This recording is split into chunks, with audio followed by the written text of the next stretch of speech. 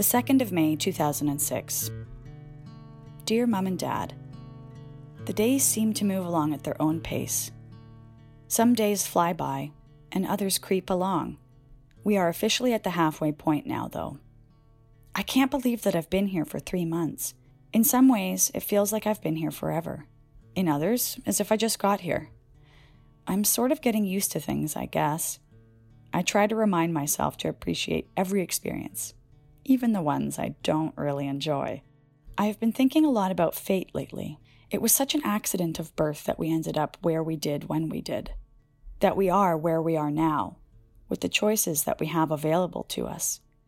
It seems to me that we have such a burden of responsibility to make the world a better place for those who are born into far worse circumstances. It is more than donating money to charities.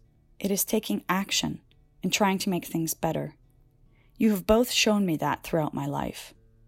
But here, I realize it more than ever before. My current job and role in Afghanistan is part of that. But it is more the NGOs that come later.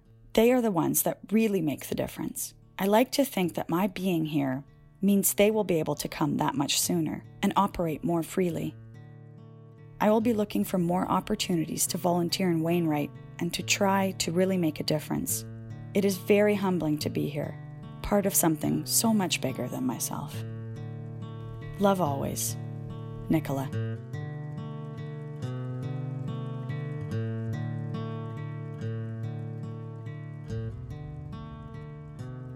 I'm Shannon Busta, and you're listening to For Her Country, a podcast produced by the True Patriot Love Foundation and the Captain Nicola Goddard Fund. Over the course of this series, we'll explore lessons in leadership from inspirational female leaders from across the Canadian Armed Forces, all in honor of fallen Canadian military hero, Captain Nicola Goddard.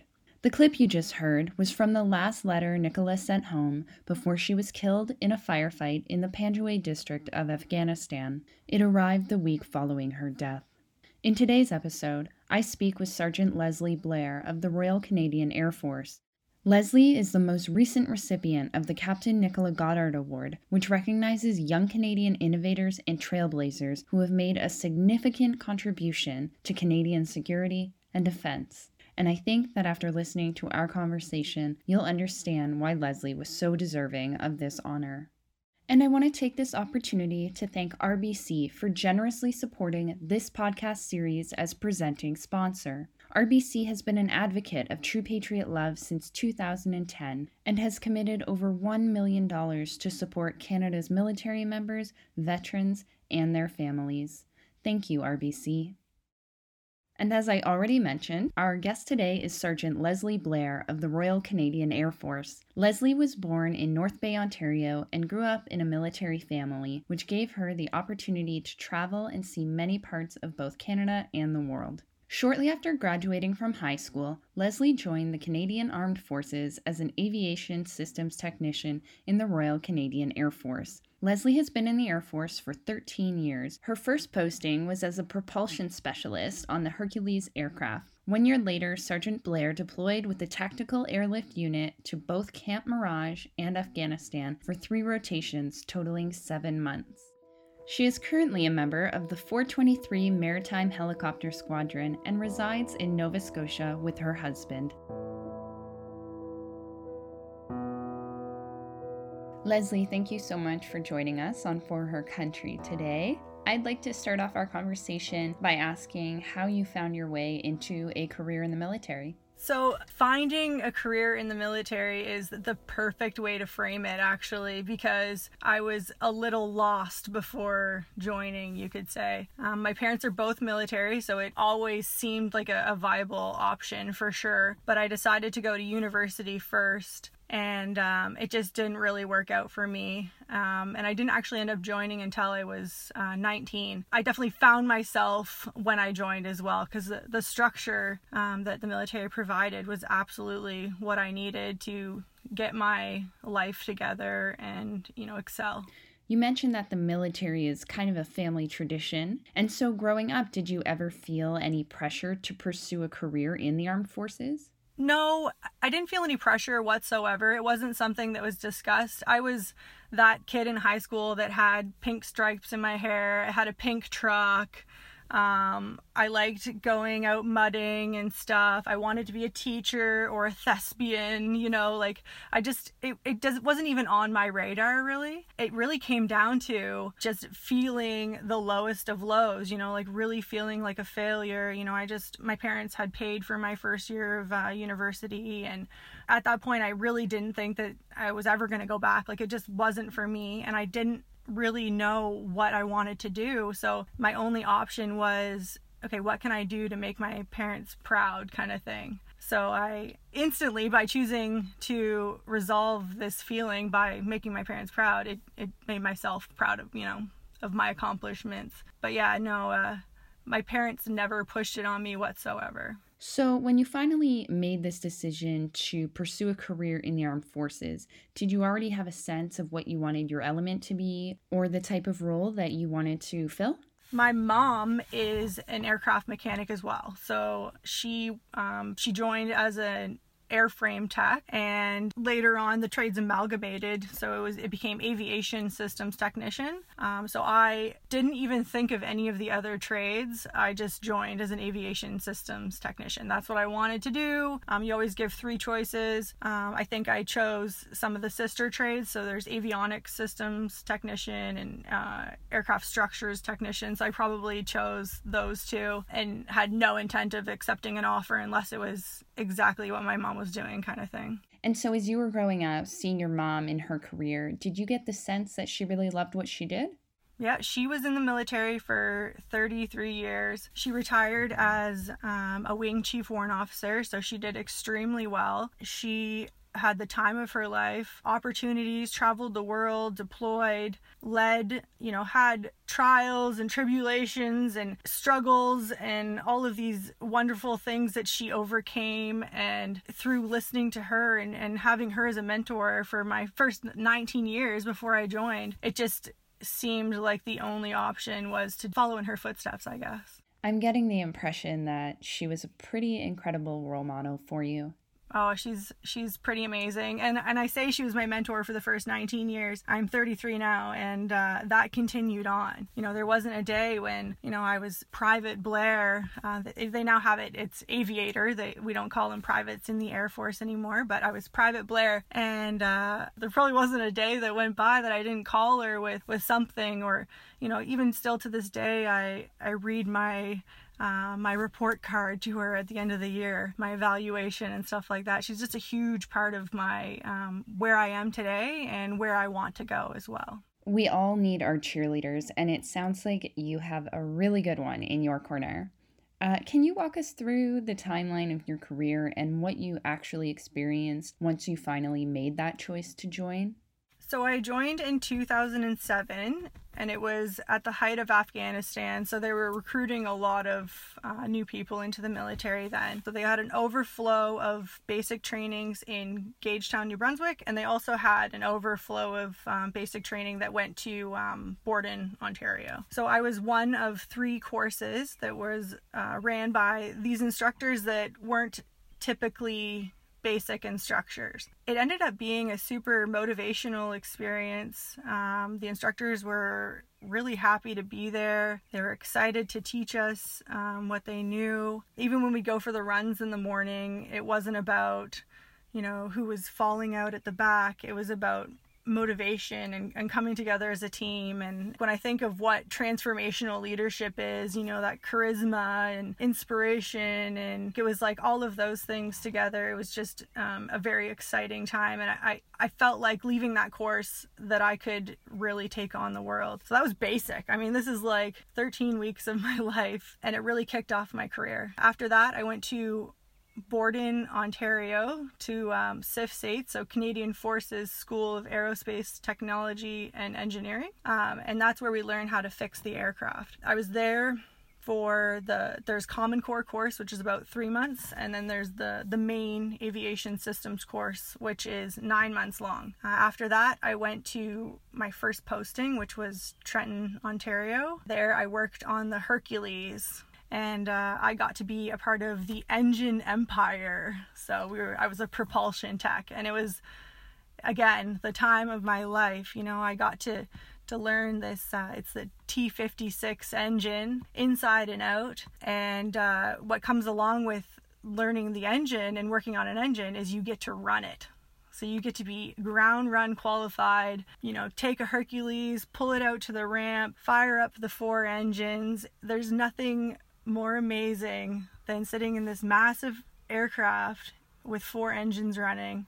It's just the epitome of being an aircraft technician, for sure. Okay, that sounds pretty invigorating. It is. It is. And now, so after Trenton, I actually got my first tour there. So in 2010, I deployed to Afghanistan with the Hercs. And I got to do 3 56-day rotos, they called it. But most of them, they never ever ended on the 56th day. It was usually around 60 or 70 days. And then we'd come back and then get ready as a group, and we'd go back over. Just a constant rotation for 1 year. And then after all of that, I moved to search and rescue for a bit, did some search and rescue exercises. There is no better feeling than being a part of a search and rescue squadron where you feel the mission, and it's just you understand your purpose kind of thing.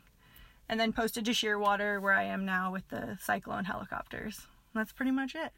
And can you give us a sense of how common it is for women to be in your field? That is a very good question, and I think about it a lot, because there's times when I look around and I feel like we're progressing, and then like today when I was at work, I was the only female. So it's progressing, but it's slow. There's always been a handful of females, for sure. How has that been for you, especially when you first started, being one of a handful of women in a male-dominated field within a male-dominated industry? I think it took me a while to wrap my head around the right way to go about it, because for the first, I want to say 10 years of my career, and I've been in for 13, so I've just figured this out. I really tried to be genderless, I really tried to be one of the boys, and that was the main goal for me. If I want to be successful, I need to be one of the boys. What I learned was that that's not the case. When I think to who taught me that, why did I learn that? It was from looking at other women that didn't have to do that. Was there a moment when you came to this realization that the way that you had been portraying yourself to that point in time wasn't the only way that you could go about finding success within your career? There's a few things. I definitely was in the time frame when the Canadian Armed Forces was really acknowledging it themselves and training us. So we had some gender-based analysis training, and it was more visible. But there was really this one pilot that I met one day, and it was just a fluke that I met her. We were in an aircraft, civilian aircraft, and I heard this lady, 3 rows ahead of me, and she's talking about the Cyclone helicopter. And I was like, wait a minute, I work on that. And there's not very many of us, so I kind of, acknowledged that somebody was talking about it, made note of who it was, and then we just happened to both meet in the bathroom. And I met her. We hung out while we were waiting for our next flight, and she just turned out to be one of the biggest mentors that I've had when it comes to being a woman in aviation. She is very proud and strong and educated when it comes to all of that stuff. So actually, just through talking to her and learning some better lingo and stuff like that, I ended up taking a women and gender studies course at Acadia University. After that, I've just been on, the betterment of myself in the realm of women in male-dominated trades, for sure. I've actually attended 2 women in aviation conferences. So it's been an ongoing journey for me.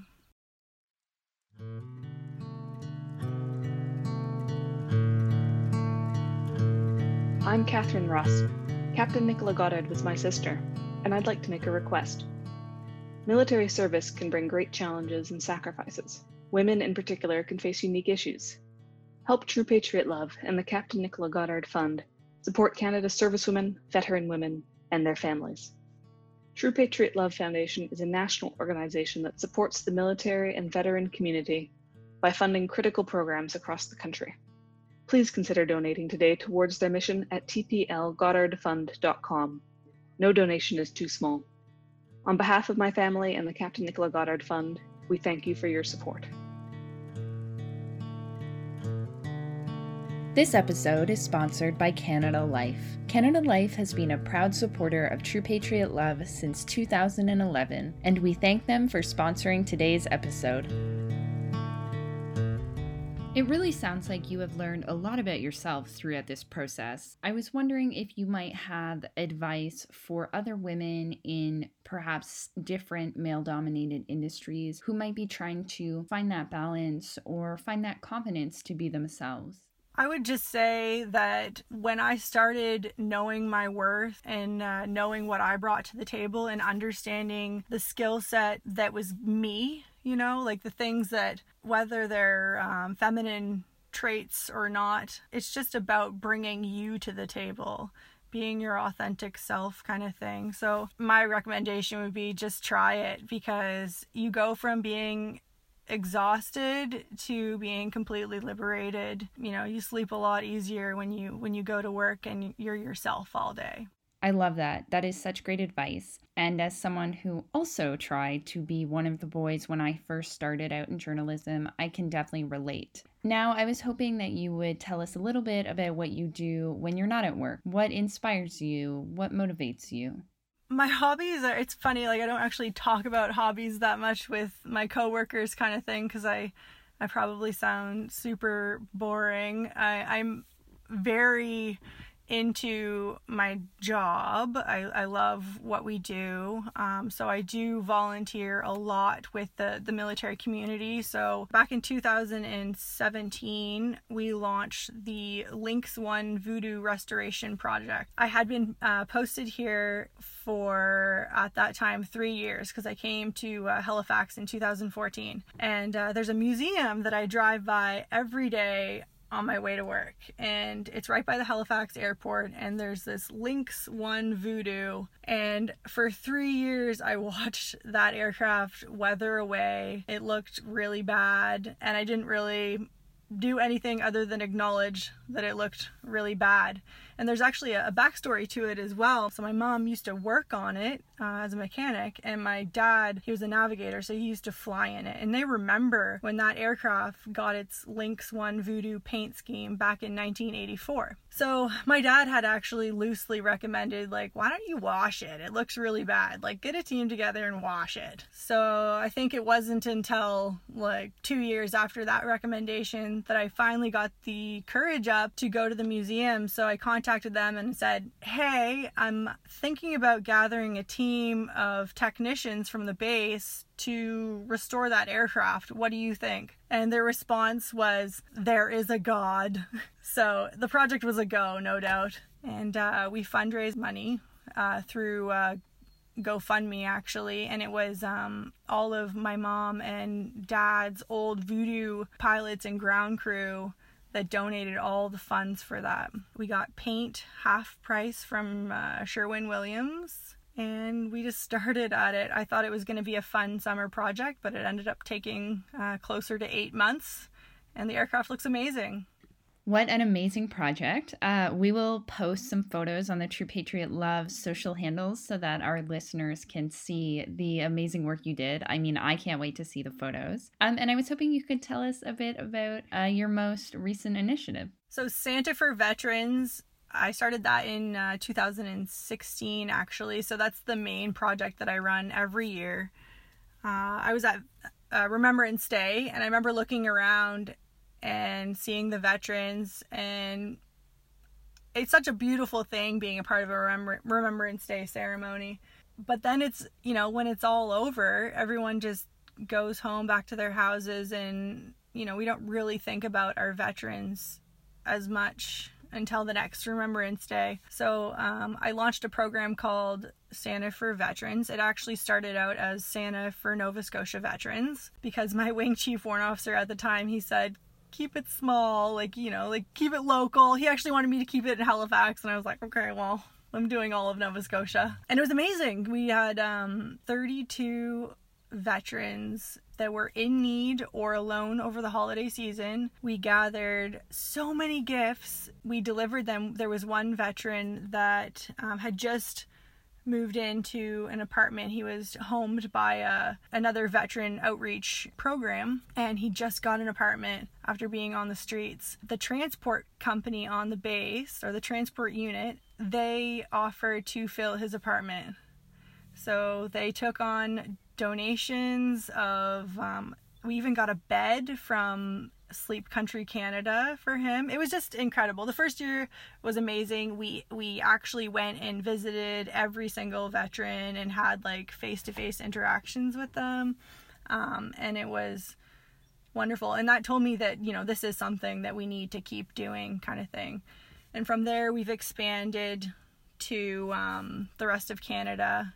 And we try to send big care packages to, there's a lot of homeless shelters that support veterans. So we'll send stuff out to them as well. My God, Leslie, how does all of this make you feel? I mean, I can see our producer, Katrina, is crying right now. I'm holding back tears. This is incredibly powerful, and what a good to do for society. How did it feel for you this first year after seeing the impact you were having for these veterans? It feels amazing. I think I've always wanted to come up with something that was a little bigger. You know, I've done the things that are maybe a little more inside the military community or whatever, and this just kind of feels bigger. And one of the values that really sticks is we're supposed to take care of our veterans as military members. You know, when I retire, I want somebody to make sure I'm okay too. So it doesn't sit well with me that somebody maybe is alone or not doing well, especially at Christmas time, kind of thing. So Christmas for me is about Santa for veterans. Like, don't even bother sending me a gift, Mom. Like, just help me do this Santa for veterans stuff. And again, members from 12 Wing, where I work, they come in droves to help me pull this stuff together. And it's actually become, as we grow, more of a social media drive. So what we do is we actually put it out on social media. We have a Facebook page and we say, hey, we have 4 veterans in Victoria, BC. Who wants to send them a gift? And people from across Canada volunteer to send those veterans gifts. So it's like really cut out the middleman kind of thing. If you want to help and he needs a gift, you know, it's and it makes 2 people feel great because you know, that first year I got to feel great about those 32 deliveries, but now every single one of those people that sends a gift to a veteran who is in need or alone over the holidays, they feel amazing doing that. Leslie, this is brilliant. And what's the best way for our listeners to get involved or contribute in Santa for Veterans if this is something that they feel passionate about? So right now, the only way to contact us is through Facebook. So we do have a Facebook page called Santa for Veterans. If you reach out, if you know a veteran who's in need or alone, let us know. They will get a gift. Right now I'm actually working on my Master's of Arts in Leadership at Royal Roads University. So I'm learning a lot about leadership and business and stuff. And what I've learned is that I really am the bottleneck. If 12 Wing, my wing, is covering Nova Scotia, it'd be really cool to offer this up to the other bases across Canada and see how we can scale it that way, sort of thing. So I'm working on it. Definitely, if you want to reach out, Santa for Veterans on Facebook. Fantastic. Thank you so much for sharing that with us. I hope that some listeners in our audience consider getting involved. I know that I'm going to get involved with my family next year. And now I want to talk about your award. In 2019, you were the recipient of the Captain Nicola Goddard Award, which honors a young Canadian innovator and trailblazer who has made a significant contribution to Canadian security and defense. So a hearty congratulations. I mean, based on our conversation, it sounds like you absolutely deserved it. Can you tell us a little bit about what winning this award has meant to you? How did it affect you? Everyone in the Canadian Armed Forces knows Nicola's name. Her story is one of courage and leadership. She is exactly what us women want to represent in the Canadian Armed Forces. That award will go down in the books as the top experience of my military career. I was on the, doing great things for my military community, and I was working hard and all of that stuff. But I have really significant goals set, and I needed to know that that was worth it. So I guess getting that award was enough to tell me that, yes, I am on the right path.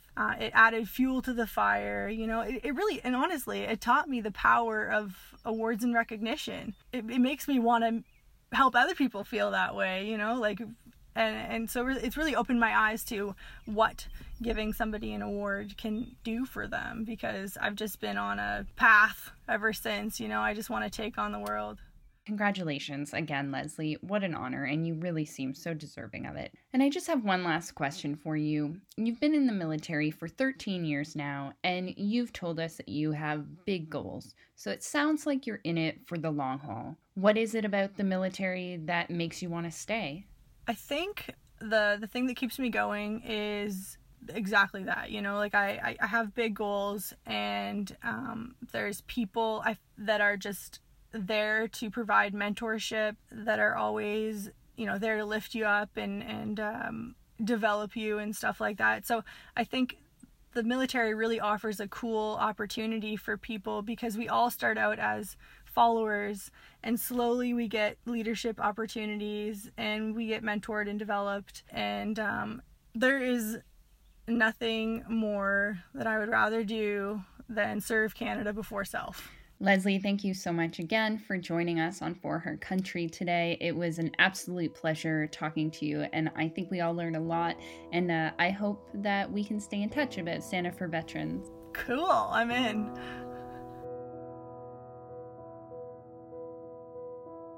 I want to thank you all so much for joining us on this journey where we've learned about lessons in leadership and resilience from these incredible leaders in the Canadian Armed Forces. The podcast is going to be taking a 2-week break, and we will be returning with a new episode for you on Tuesday, July 7. Until then, stay safe. For Her Country is hosted by me, Shannon Busta. It is written and produced by me and Katrina Bulak.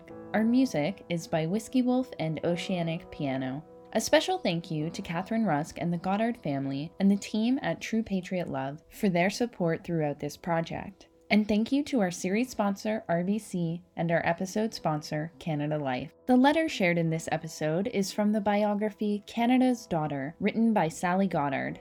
You can find it on Amazon. It was read by Anna Maximew. This project was produced with the True Patriot Love Foundation and the Captain Nicola Goddard Fund. True Patriot Love is Canada's leading organization that supports military members and their families. It administers the Captain Nicola Goddard Fund, which was started by the Goddard family to support women in the military in honor of Nicola. To learn more about this podcast and the great work of this organization, please visit forhercountry.ca, and please consider donating if you can.